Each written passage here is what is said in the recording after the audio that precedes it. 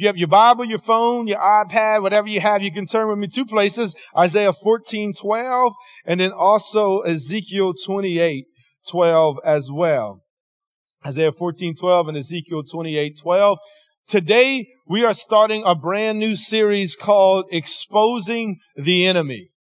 Exposing the enemy. Listen, we have a very real enemy out there who is constantly working and fighting against us.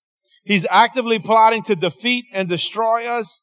But rather than fear him, it's time for us to rise up and remember that we have the authority to overcome the enemy. In this series, we're going to expose different aspects of our enemy's character and reveal how God has fully equipped us to be victorious over him. We'll also be looking at different names and titles of the devil to better understand how he attacks us and, more importantly, how we can overcome him. Now, by the way, I want to make this clear. This is not a devil glorifying series. This is a God glorifying series. I want to make that clear. That's why it's called Exposing the Enemy. We're going to talk about the power of God and how the Lord has equipped us to expose and defeat the enemy. So these are not the ones I gave you. If you have the notes or the app, they'll be there. But I'm going to read these scriptures fairly quickly. I want to show you 4 scriptures and why it's important. And as I'm reading these scriptures to set up this whole series, I want you to listen to how many times it uses the word the devil or Satan or our enemy in these 4 passages. First, 1 Peter 5:8-9, it says, stay alert. Watch out, your great enemy, the devil. Watch out for your great enemy, the devil. I could stop right there. That sums up this series right there, right? The devil is your enemy. He's my enemy. He prowls around like a roaring lion looking for someone to devour. Stand firm against him and be strong in your faith. Matthew 4:1-3. Then Jesus was led by the Spirit into the wilderness to be tempted by the devil. For 40 days and 40 nights he fasted and became very hungry. During that time, the devil came and said to him, if you are the Son of God, tell these stones to become loaves of bread. I look at Luke 10:17. When the 72 disciples returned, they joyfully reported to him, Lord, even the demons obey us when we use your name. Yes, he told them, I saw Satan fall from heaven like lightning. Look, I have given you authority over all the power of the enemy. Let me pause and say somebody needs to highlight, circle, or underline that verse right there. Jesus said, and you need to notice out the gate, I have given you authority over what? All the powers of the enemy. Again, that's why this is not a devil glorifying series. It's to show you, to expose him and show you we have authority over him and to be victorious over him. Now look at Ephesians 6:10-13. Be strong in the Lord and in his mighty power, right? It's a God glorifying series. Put on all of God's armor so that you will be able to stand firm against all the strategies of the devil. For we are not fighting against flesh and blood enemies, but against evil rulers and authorities of the unseen world, against mighty powers in this dark world, and against evil spirits in heavenly places. Therefore, they say every time you see in the Bible, therefore, you have to know what it's there for. He said all that to say, put on every piece of God's armor so you will be able to resist the enemy in the time of evil. Then after the battle, you will be standing firm. You know, the reason I read all these scriptures is because all the way back in 2008, the Barna Group, which is a group of researchers that take surveys within the church. In 2008, the Barna Group did a survey, and listen to this. 60% of Christians, not non-believers, 60% of Christians don't believe that the devil is real. Some people even think that that number could be higher today. So this is not non-believers. These are people that say they're Christians that don't believe the devil is real. I don't know how you could read just 4 of the many passages of scriptures in the Bible and not know that the devil is real. There's whole denominations that don't believe that the devil or hell is real either. Whole denominations that are built around the idea and thought that the devil and hell is not real. Which just doesn't make sense. Because if they don't believe what the Bible says about the devil, then they shouldn't believe what the Bible says about Jesus.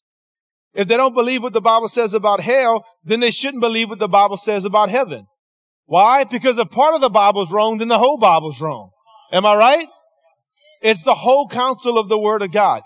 Every single word in the Word of God is true. We know God and Jesus is real. Jesus is God's son. We know heaven is real. We're going to spend eternity for those of us that are born again and surrender our life to Christ. But Jesus himself makes it clear that the devil is real. He himself was tempted and that hell is real. Again, the purpose of this series is not to focus on the devil or give him too much credit, but so we can be protected and victorious over him. See, I think sometimes people go to too far extremes. They either give the devil too much credit, like a belt breaks on your car, and they're like, oh man, the devil's attacking me. No, your belt was over and rotted, and you just need a new belt for your car. You know, your radiator belt or whatever. That's not the devil always, right? You ran over some nails. That's why your tire busted. So that's an extreme. We don't want to give him too much credit. But then at the same time, we just read if 60% of believers, that's the other extreme. That don't believe he's even real, right? We know he's real, but I hope in these next 4 weeks, today, all through the month of June, we're going to expose the enemy, his tactics, and show you, and hopefully even today when you leave from that one verse that you know you got authority over all the powers of the enemy. Amen. He is real, but as born again believers with the Spirit of the living God in us, we have authority. Greater is he that is in us, which is the Holy Spirit, than he who is in the world. That's referring to the devil. So today we're going to start out this series by exposing Lucifer. We're going to begin by learning about the origins of our enemy. And that's if you're in Isaiah 14:12, let's start there. It says this, how you are fallen from heaven, O Lucifer, son of the morning, how you are cut down to the ground, you who weaken the nations. For you have said in your heart, I will ascend into heaven. I will exalt my throne above the stars of God. I will also sit on the mount of the congregation. On the farthest sides of the north, I will ascend above the heights of the clouds, and I will be like the Most High. Yet you shall be brought down to Sheol, to the lowest depths of the pit. Those who see you will gaze at you and consider you, saying, is this the man who made the earth tremble and who shook kingdoms? See, understanding the origin of the devil is important. Lucifer actually means light bearer. He was an angel created by God to reflect God's glory. Some even say he was a worship leader in heaven. We know that according to the Bible, that there's angels 24/7 around the throne in heaven singing, holy, holy, holy is the Lord God Almighty. That's some of angels' assignments, is just to worship the Lord. And this points to, and there's many other scriptures, that he was the leader of angelic beings that would worship the Lord. Now look in Ezekiel, let's see what happened when he became proud. Now remember, God created him. Look at Ezekiel 28:12 and 17. It says this, you were the model of perfection, full of wisdom and exquisite in beauty. Let me stop and say, everything God creates is perfect, right? It's like in this case, which we'll see in us, things that we see that are corrupted. People say, why does God allow this to happen? Why did God cause this to happen? Listen, the devil comes to kill, steal, and destroy the perfection of beauty that God has created. And we have to know that. You have to understand that. We see this here. He was the model of perfection. You were in Eden, the garden of God. Your clothing was adorned with every precious stone, and it goes on to list many of them.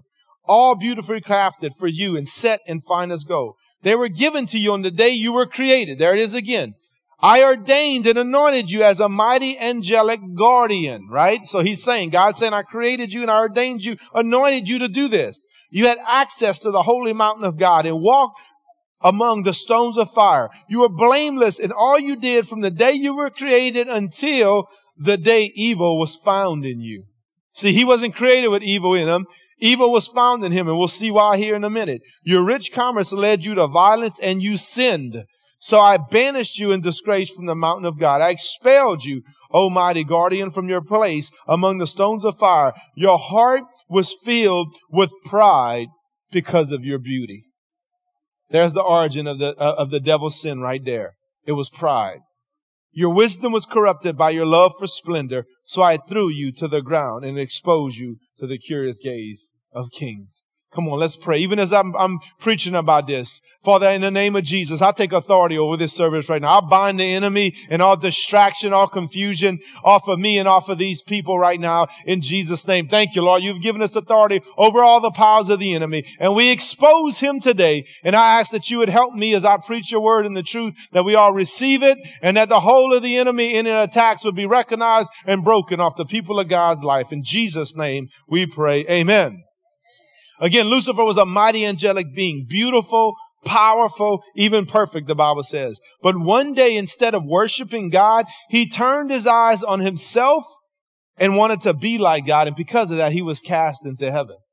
See, he was assigned to, in essence, to lead worship, to be around the throne and worship God. But because he was this beautiful thing that God created, he started looking at himself and it turned inwardly and he became prideful. And that's where God said there was sin that was found in you. I created you, but then you sinned by becoming proud. And the Bible said wanting to ascend even past the throne of God. He wanted to not only be like God, he wanted to go past the Lord. See, and pride was the root of it. So I'm here today to tell you this, church. The calling card of the devil today is still pride. The number one way that the enemy still tries to attack us almost every time is through pride. I've heard it said by many different men and women of God for many different years. If you look at every single root of sin is rooted in pride. You can trace it back to pride. I know a man of God that was in ministry. And he fell morally, he lied and all these things. And he said that, you know what? He said about pride, that the root was pride. He was arrogant. And he began to tell me, if you can lie to yourself, you can lie to anyone. And he told me the root of it was pride because he thought he'd never get caught. Every root of sin is pride.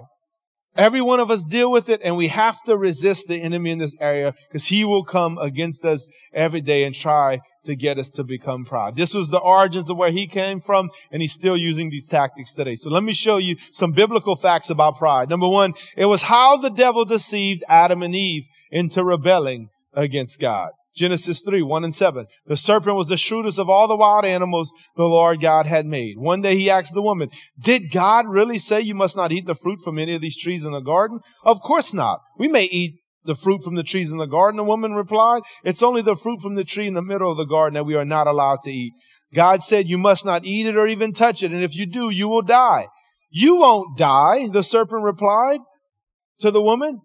God knows that your eyes will be open as soon as you eat it. Here we go again. And you will be like God, knowing both good and evil. You remember he wanted to be like God and surpass God. Now he was disguised as a serpent. And he tells Adam and Eve, hey man, you'll be like God if you do this. The woman was convinced. By the way, let me stop and say, if the devil can convince you, he got you. She saw that the tree was beautiful and its fruit looked delicious, and she wanted the wisdom it would give her.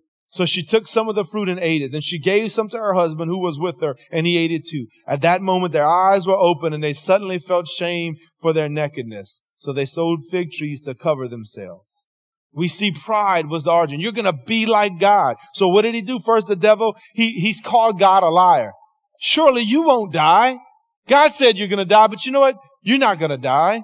Then he says that God's trying to hold you down, but sin's going to make you just like God. You've probably thought or heard or had somebody tell you, man, you know, that church is making you, stop doing all these things. The Bible says not to do this and that. Man, they're just trying to keep you from having fun. You ever heard that? Man, if you do this and do whatever feels good and feels right, man, you're going to be free. You're free to do whatever you want. That's what the enemy told them. And right when they did it, what happened? They felt shame. How many of us have been there? Man, I'm going to do what I want. And then you do it and you feel shamed after. The enemy lied to them. He questioned God's character, and then he baited them with pride. You know, he's still doing the same thing today. Does the Bible really say that? Does the Bible really mean that? I know it says it, but you know what does that mean? That's just metaphorically. That's just symbolically. That's still happening today. How do I know that? Let's go back to the survey I just read. 60% of the people don't believe what the Bible says about the devil, right? So the enemy is still lying and questioning God's character today. So we got to see that this is the origins of the enemy. And the first time he tempted Adam and Eve, any human being, was through pride. Secondly, God hates pride and actively resists it. Proverbs 6, 16 and 19. These 6 things the Lord hates. Yes, 7 are an abomination to him. A proud look, a lying tongue, hands that shed innocent blood, and a heart that devises wicked plans. Feet that are swift in running to evil, false witness who speaks lies, and one who sows discord among the brethren. The number one thing that was listed here that God hates is pride. And he says it's an abomination. The word abomination means a detestable thing. And we all deal with it, but we got to realize how serious of a sin pride is. It's an abomination to the Lord. Look at what James 4:6 says. God resists the proud, but he gives grace to the humble. Now, for many years, even myself, we think of the word resist, that God resists pride like this. Just like, oh, no, hold on. Don't come close to me. Kind of like, when your kids are all dirty and muddy and wet and they're trying to come give you a hug. Like, whoa, just, you gotta go take a shower first, man. Like, I love you, but that we think God resists the proud like that. But actually, that's not the way God resists the proud. We got to look at what that word means. The Hebrew word for resist is anti-tasso, and it means to set yourself in battle formation against someone. That's how God resists the proud, in battle formation. God forcefully and actively resists the proud, in a sense, with weapons drawn. So when we're walking in pride, that's how he resists us, with a show of force. See, God loves us too much to let us succeed when we're walking in the spirit of the devil. And that's what pride is. You can either walk in the spirit of God or you can walk in the spirit of the devil, which is pride, which leads to lying and all kind of other things. So that's how God resists the proud. You see, let me say this, church. Again, sometimes people say, oh man, the devil's attacking me. The devil's against me. Listen, if you're walking in pride, it may not be the devil that's attacking you. It very may be that God's resisting you. Because he's not going to let you walk in pride and be successful. It's not going to happen. That's what the Bible says, right? Does James 4:6 say that in your Bible too? Right? He actively resists pride. And then thirdly, pride exposes us to spiritual attacks and negates our spiritual authority. We saw there, it says that we have authority over all the power of the enemy. But pride negates that because it's sin. Let's continue reading in James 4 now. Pick up in verse 7. Therefore, submit to God, resist the devil, and he will flee from you. Now he's telling us that's how we're supposed to resist the devil. Draw near to God, and he will draw near to you. Cleanse your hands, you sinners, and purify your hearts, you double-minded. Lament and mourn and weep. Let your laughter be turned to mourning and your joy to gloom. Humble yourselves in the sight of the Lord, and he will lift you up. That's some strong words there, right? But the context here is being prideful, having sin, and we know pride is sin, and we see that because at the end he says to humble yourself. So here's the triple whammy of pride. God resists us, the devil attacks us, and we have no authority. That's what happens when we walk in pride, when we live in pride. It's the spirit of the enemy. God resists us, the devil attacks us, and then we lose authority that the Lord has given us over him. I want to present something to you that may challenge your way of thinking. If you've been saved or been in church any amount of time, I know it challenged me as I was studying for this. The antidote for pride isn't humility. The antidote for pride is worship. The antidote for pride is worship. Let's go back to the origins. The devil didn't go from humility to pride. He went from worship to pride. He went to worshiping God, to turning his eyes on himself, and he became pride. Because think about it. A non-believer can be humble. An atheist can be humble. You ever met a non-believer, don't believe in Jesus at all, but is a very humble person? Anybody can be humble, but it takes somebody that knows the Lord, that wants to worship the Lord, right? So the antidote to pride, the origins of the enemy, this sinful pride, is worship. Like I said, Lucifer didn't go from humility to pride. He went to worship from pride. You will never stay in a state of pride when you're worshiping God. If you're truly worshiping God in spirit and in truth, like the Lord says, right? We can walk in the spirit of the devil, or we can worship in spirit. That's the Holy Spirit in truth. That's what Jesus said. We'll never be prideful. We stay humble when we stay worshipful. We stay humble when we stay. You want to humble yourself? It starts with worship. Think about it, because even that scripture I just read in James 7, what does it say? It says submit to God first. It says humble yourself last. Right? So humility don't come first. It's worship first. We submit, surrender, worship God, and in his presence is when we humble ourselves. Right? Amen? Now I want to give you 3 powerful and practical reasons, kind of second half of this message. 3 practical and powerful reasons why we should worship God. Because again, this all goes back to exposing the enemy. The origins that he was worshiping God, then he became prideful. We see the dangers of pride, the truth about pride. And so he took his eyes off himself. So we know the antidote. If you're dealing with pride, and we all have at some point or another in this building, everybody has dealt with some form of pride, whether it's in your mind, just thoughts, your words, the way we've dealt with stuff, the way we walk things out, the way we've looked at people, thought about other people. Come on, somebody. We've all done it, right?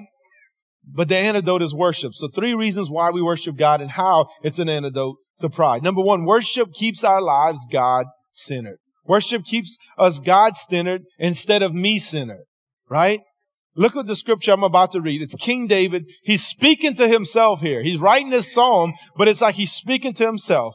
And it's Psalm 103, 1 through 13. It says this: let all that I am praise the Lord. With my whole heart, I praise his holy name. Let all that I am praise the Lord. May I never forget the good thing he does for me. He forgives all my sins and heals all my diseases. He redeems me from death and crowns me with love and tender mercies. He fills my life with good things. My youth is renewed like the eagles. The Lord gives righteousness and justice to all who are treated unfairly. He revealed his character to Moses and his deeds to the people of Israel. The Lord is compassionate and merciful, slow to get angry and filled with unfailing love. He will not constantly accuse us, nor remain angry forever. He does not punish us for all of our sins. He does not deal harshly with us as we deserve. For his unfailing love towards us who fear him is great as the height of the heavens above the earth. He has removed our sins as far as the east is from the west. The Lord is like a father to his children, tender and compassionate to those who fear him. Come on, somebody, if you're discouraged, you need to read Psalm 103, 1 through 13. If you feel like you're focusing on yourself and your circumstances and your situation, read these 13 verses. As David penned them, he was taking his focus off of himself. Because you got to remember, David penned a lot of these Psalms when he was running and hiding in the cave because King Saul was trying to kill him. Or he had just messed up and sinned with Bathsheba and murdered a man. So he wasn't writing all this stuff when things were good. He was focusing on the Lord when things wasn't so good. See, praise and worship is a discipline to remind us that the Lord means everything to us. He's my father. He's my friend. He's my protector. He's my provider. Amen. That's what worship does. In Psalm 34:3, David also said, "Oh, magnify the Lord with me." Let me ask you a question. Can God get any bigger than he is? No, he's right. So why would God is who he is. He can't get any bigger, right? So why would David say, magnify the Lord with me? Because what happens is when we worship, the Lord gets bigger in our view. He gets bigger in our heart. He gets bigger in our perspective, right? See, I want to serve a big God and resist the little devil. What about you? And what happens is when we worship the Lord, when we magnify God, he gets bigger to us as we worship and the devil gets smaller. Isn't that right? But you know what? The opposite is true too. When you don't worship and you focus on yourself and your circumstances, the devil seems to get bigger and God gets smaller, right? That's why I always say when you worship, your problems are here. You begin to magnify the Lord. Your problems get less and less. You're magnifying the Lord and you're remembering. That's what David was doing. He was penning like all that the Lord had did for him. No telling what he was going through. But he said, man, he forgave me my sins. I love that. He removed our sin as far as the east is to the west. That's not an accident either. Even geographically, if you go north, eventually you'll start going south again, even on the globe. But if you go west, you'll always be going west. You go east, you'll always be going east. East and west will never meet each other, right? David knew exactly what he was penning. He remembered all of these things to keep his life God-centered. Worship is not just something we do on Sundays. It's something we don't or do every once in a while. It should be something we do all the time. Worship should actually be a part of who we are. It should be a part of who we are. And we see the power of worship. Number 2, worship keeps our faith in God strong and active. Psalm 16, 8 and 9. Again, King David, I have set the Lord always before me. Because he is at my right hand, I shall not be moved. Therefore, my heart is glad and my glory rejoices. My flesh always will rest in hope. You know, every day we'll come across problems, issues, challenges, people that we disagree with or having problems with at work, family issues, whatever the case may be. But when you set the Lord before, if you don't set the Lord before you, then all of those issues and challenges, you're going up against those things by yourself. But when you set the Lord before you in worship and keep him as David did, he said, look, I'm not going to be moved. I have all this stuff going on, but David was a worshiper. He says, I won't be moved. But when you set God before you, you see people and challenges through a God filter. And listen, I finished this message last Thursday. And this morning, when I woke up and the Lord gave me that word in Mark, it goes right along with this, right? He said, you're seeing things only through a human point of view, not through God's point of view. When you set the Lord before you in worship, that's what it does. You start seeing things through God's point of view, through a God filter, just like Jesus said we need to do. And think about it. This is how David defeated Goliath. Many people know the story of David and Goliath. Just to summarize it real quick, you got the Philistines lined up, the Israelites lined up. They're about to go to battle. Goliath comes out, starts mocking God, starts, mocking the Israelite army. And these guys are literally trembling in their boots. And David goes run to the battlefield just to get a report on his brothers, bring some food. And he says, hey, man, who is this uncircumcised Philistine that is mocking our God and challenging the army? And they're like, yeah, nobody wants to go fight him, man. That dude's huge. And David says, I'll go. He's like, man, you're just a boy. Like, in our culture, you'd probably say, T-boy, you ain't able to go do anything, right? What you talking about? And he said, hey, look, I can go and cut this dude's head off. And sure enough, when he went out to Goliath, what did he say? You come at me with sword and spear, but I come at you in the name of the Lord my God. He put the Lord before him in front of Goliath. Why? Because David was a worshiper. He also went on to say, hey, look, when I was tending the sheep, man, these bears and lions came at me, and man, I slayed both of them. And the Lord's going to do the same thing to this uncircumcised Philistine. And we know Saul tried to put his armor on, didn't fit, too big. He said, man, let me get a few stones, slanging at Goliath, dropped him. Sure enough, went over there, took his own sword and cut his head off, just like he said he would, because he put the Lord before him. I will always put the Lord before his. See, again, that giant didn't look like a giant to David because his God was magnified. Amen. Come on. What giants are you allowing to continue to mock you and the Lord in your life? Come on. Let's always keep the Lord before us, right? He goes on to say this. I have set the Lord always before me. Therefore, my heart is glad. There's some people that get really low. And listen, I know and I understand that depression's a real thing and many different things can cause depression, many different circumstances. But I recently heard a pastor say something, and there's a lot of truth to it. I believe it is true. He said the number one thing that causes depression is thinking about yourself. It's thinking about yourself and circumstance. I'm not negating what you're going through. Not at all. But listen, church, if I'm talking to born again believers, and we know that he says, listen, I set the Lord before me forever, so my heart is glad. I can be going through a lot of things, but listen, and I get it. And look, there's other ways. We believe in counseling. We believe in that. We've sent people to professional counseling. We believe all of that, and I'm all about that. But I'm saying here today, if you feeling some depression coming on, you need to start worshiping. Take your focus off of yourself and what's going on in your problems and start focusing on the Lord, right? Oh, magnify the Lord with me. I believe the bigger God gets to you, the gladder your heart will get. And yes, look, we're here to help. If you're dealing with that, man, we want to walk with you. We want to help you. We want to get you some help. But I'm telling you, it starts with worship. My wife and I was talking about this before we left the house this morning, how important worship is and how important it is to get alone with the Lord and focus on Him. Amen. Also, since pride starts with thinking about yourself, the Bible says that pride goes before destruction. So before we move on from this, whatever you're trying to accomplish through pride, it's eventually going to fail. Because pride goes before destruction. If you're walking in pride and you're trying to be successful in your job, in your home, in school, and whatever you do, if it's in pride, it's going to fail. Because pride goes before destruction. Amen? And then the third and final thing, worship keeps everything in its correct perspective. And this really goes along with the word from this morning that the Lord gave me. A right perspective, a God perspective. What I'm about to read to you in this last line is the last line from the Lord's Prayer. Jesus' disciples said, Lord, how should we pray? And He said, pray this way. Some people know it as the Our Father. Some people know it as the Lord's Prayer. And what I'm about to read is the very last line of that. It's really a template that Jesus gave us. Matthew 6:13. And Jesus says this as we pray into the Father. For yours is the kingdom and the power and the glory forever. Amen.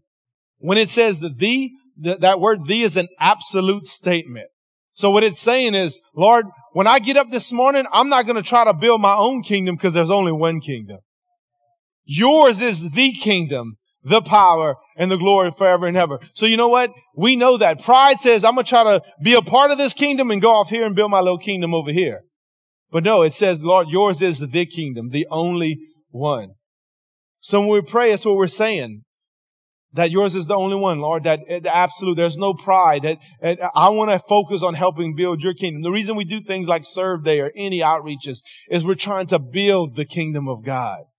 We love for people to come to Family Life Church because that's part of helping people get in the kingdom. But the ultimate goal is, you know what? People come and people go in church. If we help people come in the kingdom of God and live for all eternity, then we rejoice and we celebrate. Amen. Because there may be many different buildings and names of churches, but there's only one kingdom, right? Amen. He also goes on to say, yours is the power. We don't have any power of our own, right? Acts 1:8 says that you will receive power when the Holy Spirit comes upon you. Our power source is from the Lord, right? There's only one source of power, and it's the Holy Spirit. And then he says, and yours is the glory. See, me and you, we shouldn't try to take or have any glory. I can't take credit for any of my gifts or any good I've done. He gets all the glory. Yours is the kingdom. Yours is the power. Yours is the glory. Absolute. Listen, God don't share his glory with anybody. The devil tried and look what happened to him. We're talking about him today, right? He don't share his glory with anybody. Listen, as a sports fan, and you may watch sports tonight, isn't it refreshing when somebody scores a touchdown that they may kneel in the end zone? And I know Tim Tebow was one of the ones that made that real popular, even tagged it as Tebow. And isn't it refreshing when somebody kneels in the end zone or maybe points to heaven instead of beating their chest? Isn't that nice? Isn't that nice? Look, and I don't know. I know Tim Tebow's a man of God, but I don't know where these other guys, but even in that moment, I'd much rather see them kneel down and point to heaven. And instead of beating them chests and saying, man, this is all about me, right? I mean, you hear it all the time. I'm the best receiver in the league, man. I'm the best DB in the league. You hear it all the time. Well, you know what? God's not going to share his glory with anybody. 2 Timothy 3:1-2 says, you should know this, Timothy, that in the last days there will be very difficult times. For people, he goes on to explain, for people will love only themselves and their money. Does this sound familiar?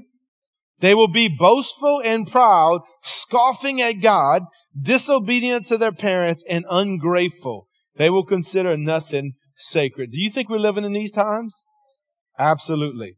But as people's pride, boastfulness, and scoffing at God increase, we're called to walk in humility. And again, it starts with a lifestyle of worship. These things should increase even more. Amen? So as I close, I want to challenge you today. Again, we're exposing the enemy and his attacks and his origin. Even though pride is very normal in our world today, the Bible calls it an abomination, and we have to deal with it. We have to deal with it as an attack from the enemy, but we also have to deal with it as sin in our lives when we succumb to it, right? James 4 says that if we humble ourselves before God and resist the devil, then we will have authority over him. Listen, you won't have authority over the devil when you're walking in the same spirit as him. Okay, that's all right. I brought my own amen again. You won't have authority over the enemy when you're walking in the same spirit of him. Let me give you another example. The only way you can defeat a spirit is with the opposite spirit. People say fight fire with fire. That don't work. If you fight fire with fire, you get a bigger fire. Right? And that's why even Jesus said to love your enemies and do good to those that hate you. Jesus said you have to do the opposite to defeat evil. Right? So again, if we're going to defeat the enemy, we're exposing him. We have authority over. We're going to walk in that authority Jesus has given us. We have to walk in worship and walk in humility. We must combat pride by taking our eyes off of ourselves, our circumstances, and by worshiping the Lord. Remember, submit to God comes first, then humble yourself comes last. Submission, surrender, and worship should be first, and in that comes humility. So as we close in this time of prayer, would you bow your head and close your eyes with me?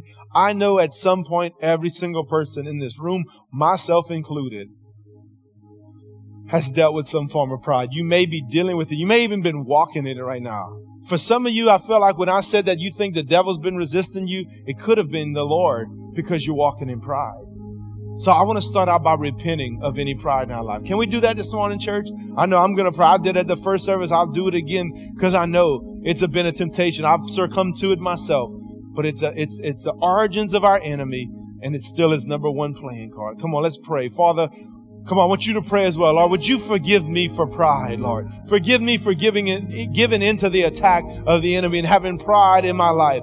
Lord, we know that, Lord God, you've given us authority over all the powers of the enemy, but we can forfeit that authority if we're walking in pride. So, Lord, we repent. Come on, just ask him right now to forgive you, Lord. Forgive me for walking in pride, even in my thoughts, maybe in my words, maybe in my actions, the way I treat people, or I've thought about people, Lord, or compared myself to people. And as a church, we repent and pray that you would please forgive us of any pride in our lives, Lord. In Jesus' name we pray. Now, I just also sense that we need to come against and pray and bind up depression. Can we do that? You may be in here today, or you may know somebody that's dealing with depression or on the verge of it, and I just feel like we need to come against that thing. Amen? Father, in the name of Jesus, I bind up all depression, Lord. I bind up, Lord. I pray people that may be feeling depressed or on the verge of depression, that they get their eyes off of themselves and their circumstances and put their eyes on you, Lord. That they would begin to worship. Lord, I know it is a process. It's not going to happen overnight. There's many different ways, Lord God, for us to help people with depression. But I know we're exposing the enemy today, and we believe it's a demonic stronghold as well. So we bind depression. We break depression. Lord, you said that you would give us a garment of praise instead of the spirit of heaviness. Break the spirit of heaviness, of lowliness, and of depression off of the people of God today, Lord. In Jesus' name I pray. In Jesus' name. Now, one more thing I want to pray about. James 4:6 again. God opposes the proud but gives grace to the humble. Ephesians 2 tells us that God saves those. He saves us by His grace when we believe. The word believe means to trust. When we trust in Jesus and we humble ourselves and say, Lord, I need you. See, pride says, I don't need God in my life. You may even come to church on Sundays and even every once in a while on a Wednesday, but you say, man, I don't need God in every part of my life. You do need God in every part of your life. And if you want to spend eternity and have eternal life with the Lord, you need to have Jesus in your life. If you're not right with God and you need God in your life, I encourage you before we leave to humble yourself. Put your faith in Jesus and what He did on the cross. He died on the cross for you and I's sins. The Bible says we've all sinned, and we talked about pride today. We focus on pride, the origin of every sin. We've all sinned and fall short of God's glorious standard, and the wages of sin is death. But the free gift of God is eternal life in Christ Jesus. And we know that word means eternal death because the second part says eternal life. Again, every Sunday, church, we're praying about somebody that passed, a funeral. If you say, Brandon, if today was my last day on this planet, I don't know if I'm right with God. I don't know if I breathe my last, where I'd spend eternity. Because again, hell is real and heaven is real. And we're only going to go to one place, and there's no holding place either. If you've been taught that, it's not true. The Bible talks about heaven and hell. If you say, Brandon, with every head bowed, every eye closed, I don't know if I'm right with God, but I want to get right. I want to humble myself and declare my need for Him today through Jesus. Just lift up your hand. I want to pray for you. Say, Brandon, I need to get right with the Lord. I see your hand, ma'am, over here. Anybody else in the middle? See your hands. See your hands over here. Thank you. Thank you. Over here to my right. Hands still going up right here. Anybody else? Anybody else before we pray? Say, man, I need to get right with the Lord. Hands over here. Another hand going up. Thank you, ma'am. Thank you. Now the Bible says if you believe in your heart, confess with your mouth that Jesus is Lord, you shall be saved. Come on, I just want to lead you in a simple prayer. It's really not even an exact prayer. I just want to lead you. It's really the faith in your life. But we're all going to pray this together. Say, Lord Jesus, thank you for loving me. Thank you for dying for me, Lord. I know that I've sinned, and I ask that you forgive me of all of my sins. I turn from them today, and I turn to you and make you my Lord and Savior. And give me the grace to walk with you, to worship you, and to live humbly, Lord God, before you and before others. In Jesus' name I pray. Amen and amen. Come on, let's celebrate with these that just made that decision. Come on, if you prayed that prayer, made that decision for the first time in a long time, there's a card in the pew. You can fill it out. It says connection card. And you can bring to the info center and we'll give you a Bible. Hey, before you leave, I want you to stand up. I want to do something. Hey, you know what? The restaurants will still be open when you leave. Just give just a few more minutes. Hey, I feel like I can't preach a word like this and talk and stress the importance of worship without us leaving here worshiping together one more time. Amen. I asked Nathan just to lead us in a couple of choruses. Come on, let's leave here today focusing on the Lord. Amen. Come on, why don't you lift up your heart, lift up your hands, and lift up your voice to the Lord this morning. Holy Come on, let's join the angels today, church. Come on, this is what they're saying all around the throne, 24/7. Come on, lift it up. Lift up your hands. Lift up your voice. Thank you, Jesus. Worthy is the Lamb. Worthy is the Lamb. You are holy. Holy are you, Lord God Almighty. Worthy is the Lamb. Worthy is the Lamb, for you are holy. Holy are you, Lord God Almighty. Worthy is the Lamb. Worthy is the Lamb, for you are holy. Holy are you, Lord God Almighty. Worthy is the Lamb. Worthy is the Lamb, for you are holy. Holy. Come on, one more time. Just lift up your voice. Are you, Lord God Almighty? You are worthy. You are holy, Lord. Worthy is the Lamb. Worthy, worthy, worthy. Worthy is the Lamb. Worthy, worthy is the Lamb. He's worthy. Worthy is the Lamb. Amen. Yes, you are worthy. Amen. Amen, Lord. You are worthy. We love you. We bless you today, Lord. We focus on you. Help us to keep our hearts, our minds, and our eyes forever focused on you, Lord. Bless these as they go today. In Jesus' name we pray. Amen and amen. God bless y'all. We love y'all. If you need prayer for anything specifically, we'll be here to pray with you. If not, have a great week.